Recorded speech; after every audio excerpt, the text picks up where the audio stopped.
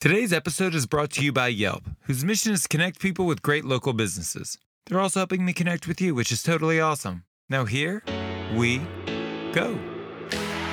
As a chef, I don't believe you're worth your weight in salt if you're not speaking up for these inequalities. Because if you are a chef, that means you are a steward of the people around you. That means people in your restaurant and every soul that walks in or may walk in. And that is a lot of responsibility. But that's who you are if you're going to call yourself chef, end of the day. Welcome to Full Comp, a show offering insight into the future of the hospitality industry, featuring restaurateurs, thought leaders, and innovators. Served up on the house.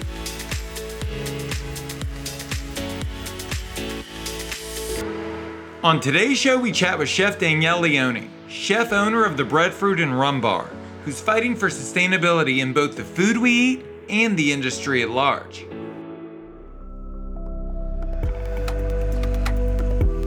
Danielle Leone has been a food fighter from the beginning. Her positions on sustainability and a holistic approach to hospitality have garnered her attention from prominent organizations like the James Beard Foundation. But it's the pandemic that's brought her message to the masses. We begin by discussing this new, larger platform and how she's utilizing it to spread the good word. Did you get this much attention prior to the pandemic? It wasn't as easy to get this much attention. I have, honestly, Josh, have been remarkably fortunate to always get a lot of press. Like every newspaper, every magazine, every radio station, I feel like they're always interested in my sustainability initiatives and the stuff that I do. So I don't know if nobody else is doing anything in Arizona or if I'm actually doing things that are remarkable, but it has been easier than ever. I feel like I would never answer my phone if I didn't have your phone number locked in. Now I just pick up my phone. I'm like, it's just probably a reporter. Yeah. Oh my goodness. Well, talk to me about those ideas and talk to me about those initiatives. On March 19th, I shut down the Breadfruit and Rum Bar.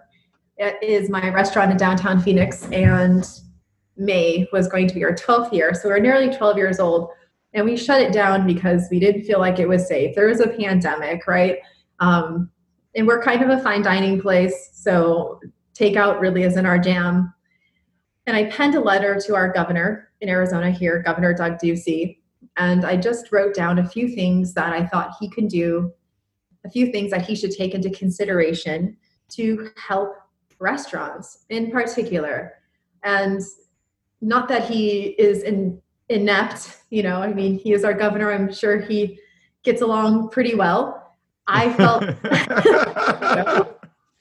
and I certainly don't want to be the governor, but as a constituent, and I would say a citizen of my planet, I think it's my responsibility to speak up when I see a gap, when I see a failure in the system.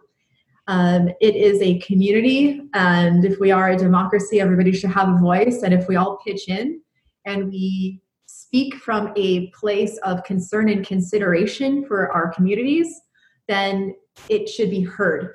And that's exactly what I wanted to do. I wanted to make sure that Governor Ducey heard a point of view that he wasn't hearing. So sent that over to him and shared it with some of my friends. And within 48 hours, I had over 1,000 businesses amend their name to my letter, my open letter to Governor Ducey. And that is where it just started snowballing.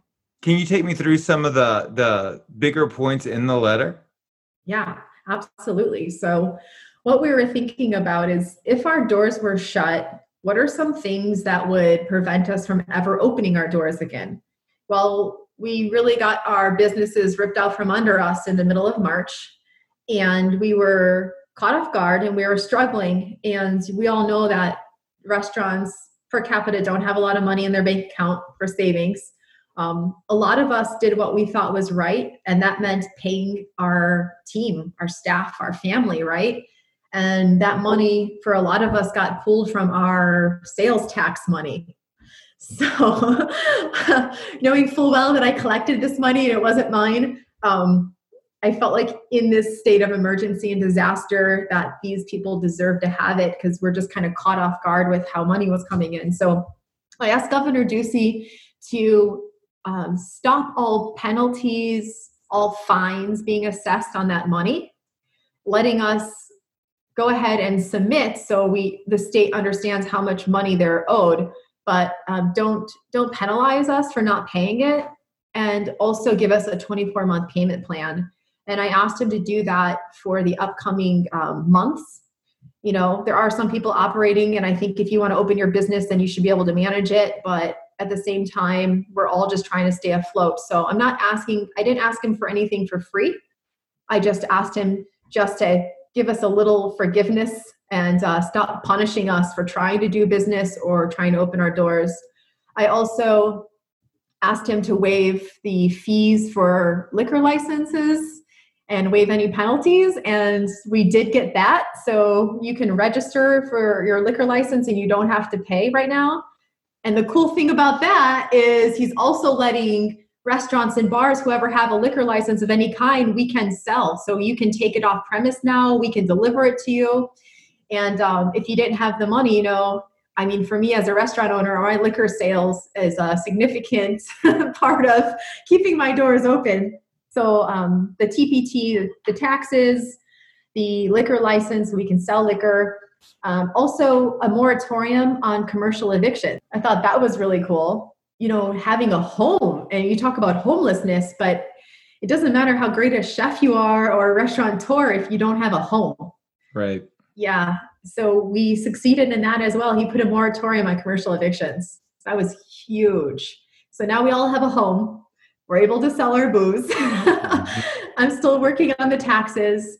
And now I am championing him to give us more clear guidelines on reopening, because right now it's in Arizona, consumer confidence is really low. We're actually the lowest ranking state in the nation for testing.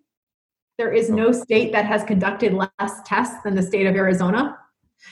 And Governor Ducey has declared this a success. We've flattened the curve, and we know we're going to open those doors, and nobody knows how to manage this virus properly, and it's just going to flare up. And man, like, we've suffered enough in restaurants just trying to figure out how to manage these past couple months, but we can't afford to just, you know, have it ripped out from under us again. Do you intend to open soon? I have no intentions of opening soon at all. I don't even have a date. I don't have enough information to make a judgment call like that. And for me, I think I understand that we live in a world and it's dominated by money. You know, it's capitalism.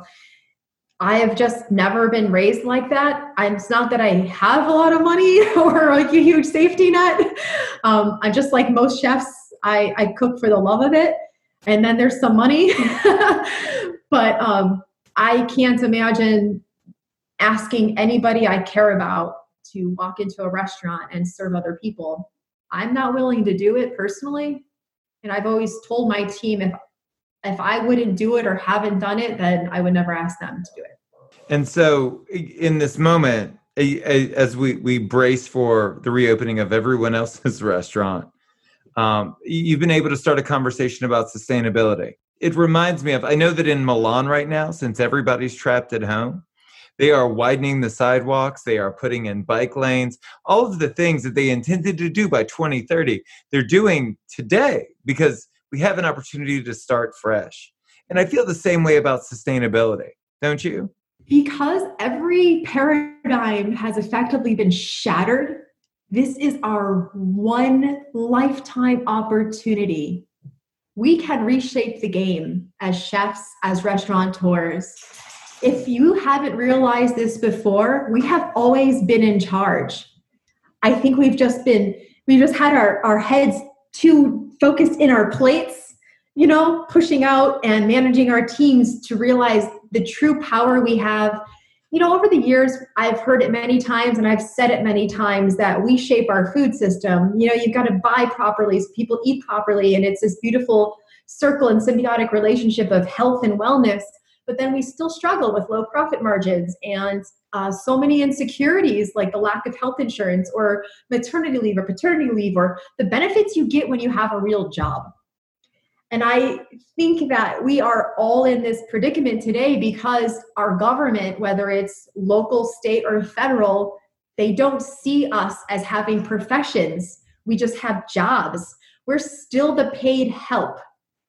To be considered help these days is incredible when we are actually the people that now you hear our elected officials calling us the backbone. All of a sudden, we went from help to backbone.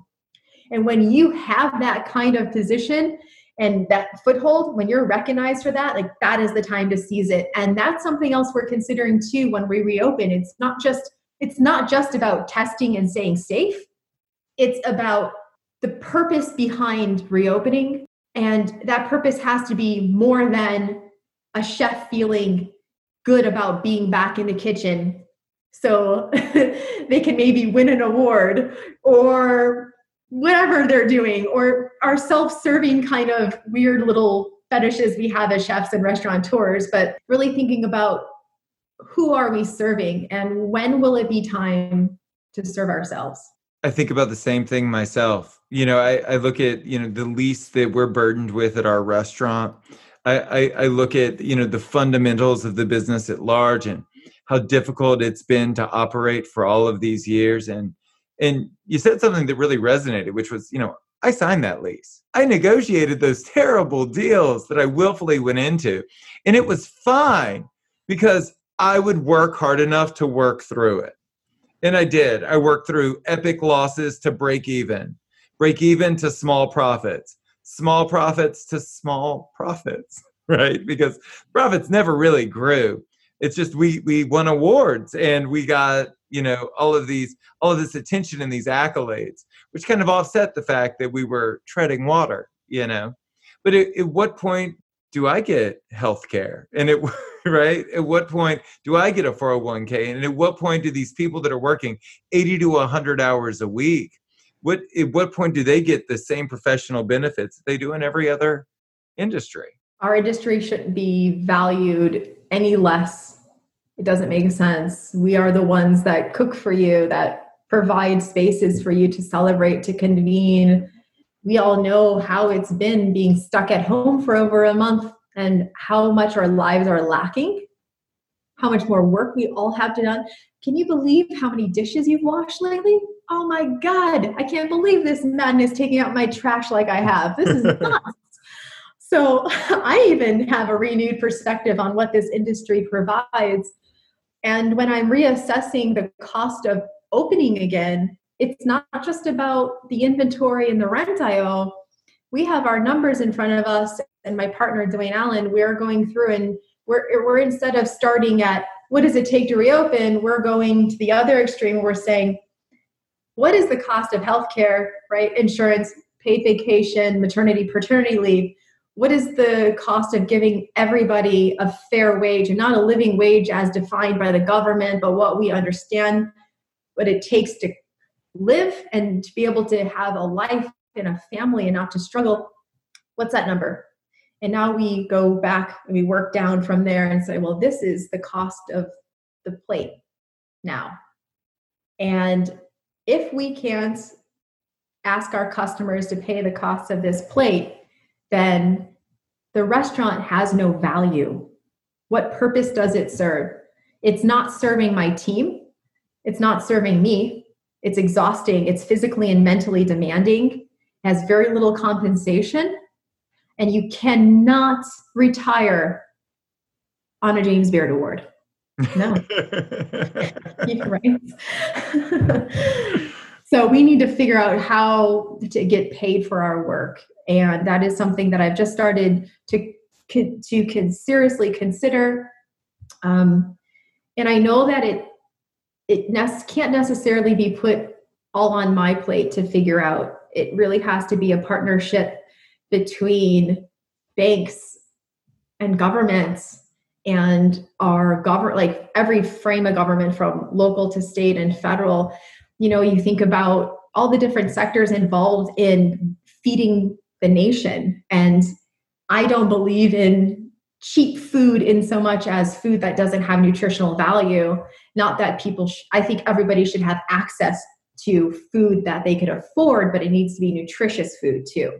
And it has to feed our planet as much as it feeds the person. So none of this can happen with just chefs or restaurant owners. That's why we pair up with other organizations. That's why I pair up with the James Beard Foundation to talk about seafood sustainability or equity for women or whatever cause that we know that there is a disparity, or the Monterey Bay Aquarium when we talk about the health of our oceans, because I can't change the health of the oceans by myself. I also can't change the restaurant industry by myself. And I can't do this even with 100 restaurants. I need to figure out how all these systems connect and how they need to support each other. And that's what I'm looking into. Like, how do we get lending at a fair rate for people that are disadvantaged? So economically disadvantaged, right? Not just being a minority. So let's not look at your gender or your color, right? Or where you come from, but just the fact that maybe you're economically disadvantaged, but you have the ability and the dream. Like, how do I get those people funding, right? Thinking about that, because those are the people that should be able to have a voice as much as I do or you do. We're the most renowned chef. Everybody starts from somewhere, but a lot of us don't have that leg up. And then thinking about even what the health insurance and subsidies for that. So all I know right now is that there is an issue, and we have the ear of our communities and our government.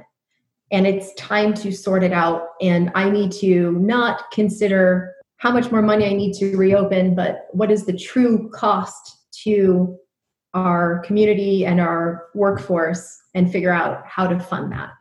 Well, and let's unpack that, because I think there are two big conversations that need to be had, and I want your take on it. The two conversations that, at least in my lifetime, and I've spent my entire life in this industry, the two conversations that haven't taken place are that industry professionals within the industry openly talk about the issues that we need to tackle. My experience is that everyone's doing really well until the moment they go out of business, right? And then the other side of that coin is, obviously, everyone thinks that it's really easy to be in the restaurant business, like from a patron's perspective. Otherwise, they wouldn't be so hypercritical. Otherwise, you wouldn't see lawyers and investment bankers and doctors opening their own restaurants, right? Because I never tried to open my own law firm or medical practice, right? Because I know I'm not qualified. And so it seems like, and it's our fault. I see you laughing. It's our fault because we've never talked about it together, right? And we've never talked about it with the patrons and said, hey, I'm not charging you what the food costs or what it's worth. I'm charging you what I think you'll pay. So if you understand these things, maybe you'd be willing to pay more. And then they'll say, well, why are you charging me so much when I can go down to the road and eat at Chompy's or Quiznos and it's $3 for, I don't know, the most enormous sandwich you've ever eaten in your life. And then it's now my job to explain to them the intricacies of food systems and the inequalities of food systems. But is it our job? Should it be our responsibility? It should, right? But not our sole responsibility. It is not my responsibility to fix the food system. It's my responsibility, just like I started that coalition, it is my responsibility to speak up. And I have been speaking up for years. And I will continue to do that. What I've come to realize, though, is I am screaming from the mountaintops and people are handing me megaphones. I've got the support. I mean, I can't ask for more support. Like I said, I have the James Beard Foundation, Monterey Bay Aquarium. I have every newspaper and magazine in the state of Arizona that will amplify this message for me.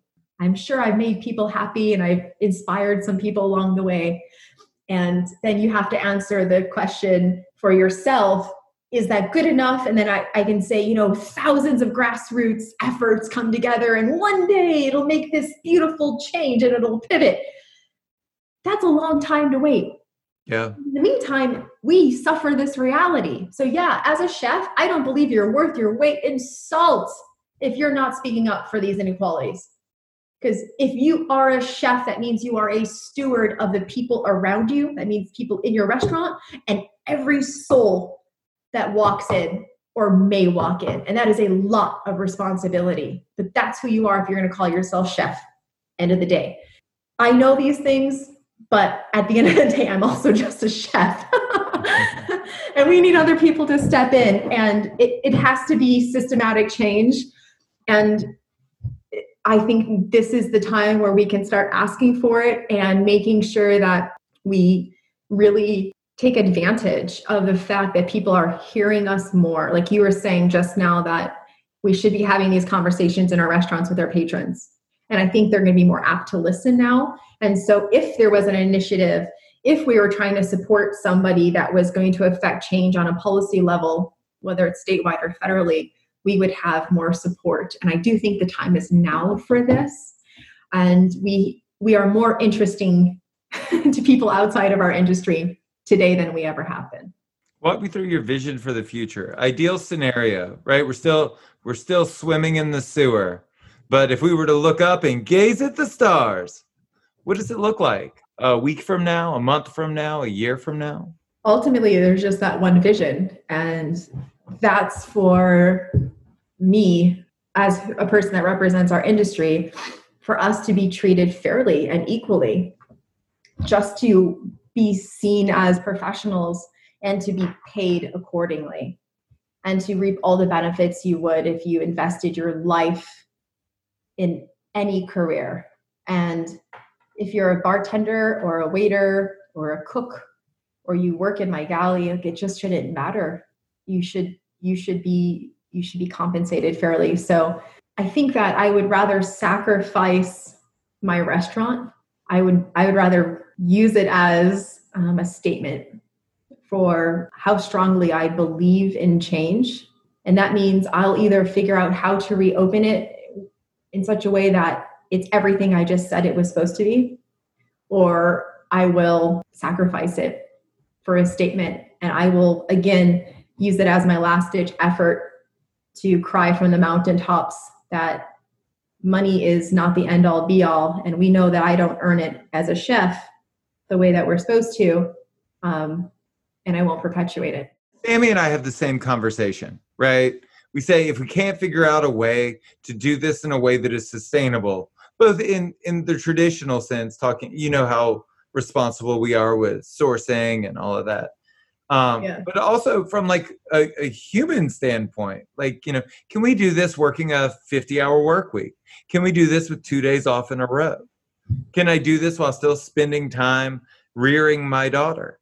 You know, and these are all real questions. Do you have any advice for me or for any of the other restaurateurs listening as to how we can help push this agenda forward? Like, what can people do day to day, you know? I think instead of thinking it or speaking it or knowing and being convicted, it needs to be real.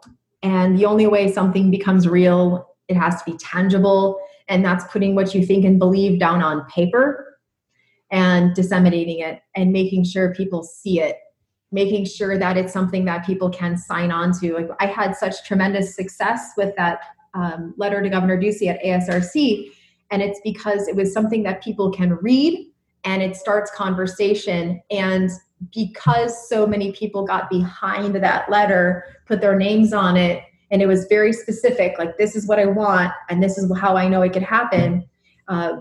I was heard. I didn't get everything I wanted yet, but it was really cool to know that the entire state of Arizona, every small business in the entire state would not suffer an eviction because I wrote a letter. That's crazy how many people benefited from that.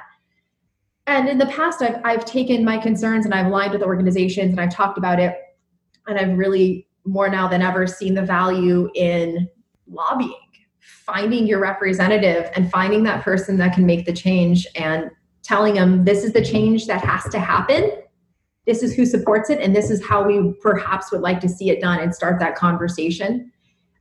Because moving forward, these conditions have to change for us, because if they don't, we'll always be vulnerable and we're just going to keep suffering. And at the end of the day, I would love to have 2 days off in a row like a regular person, or to not work, 80 hours a week and earn the same pay, for 80 hours as somebody that might work 40 or 50. And I just think anybody that cares, that aligns with this, that is feeling that in their own lives, you have to stand up for it. You can't just think it, because nobody can hear you, and just keep saying it and keep repeating it. But you have to align with people that can affect change. And those are people that have political power. And that means supporting people that you would like to see in office, even if it's just city council, like in any level, like find the people that care in your community and make sure that they have a voice. So when you have a concern, they can share your voice. But we have to be better organized. And like I said, I think the forefront of this in our leadership has been the James Beard Foundation. They've been working hard, but they can only do so much unless we are going to do something about it. You'll see all the time these letters, sign this letter, call your representative, and then you get that like glaze, or you're like, yeah, that's a great idea. And then you just keep scrolling or clicking on other stuff. You didn't do anything, by the way. You just wasted your time.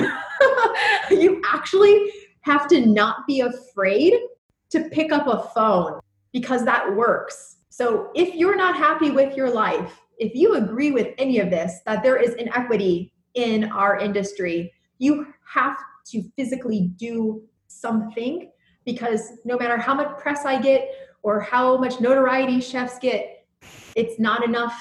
We can't do it by ourselves. We only affect change when we do it together. That's Chef Danielle Leone, chef owner of the Breadfruit and Rum Bar. Be sure to follow the chef on all social channels using the handle Chef Danielle Leone. If you want to tell us your story, hear previous episodes, check out our video content, or read our weekly blog, go to joshkopel.com. That's JOSHKOPEL.com. Thank you so much for listening to the show. You can subscribe wherever you get your podcasts. And while you're there, please leave us a review. A special thanks to Yelp for helping us spread the word to the whole hospitality community. I'm Josh Kopel. You've been listening to Full Comp.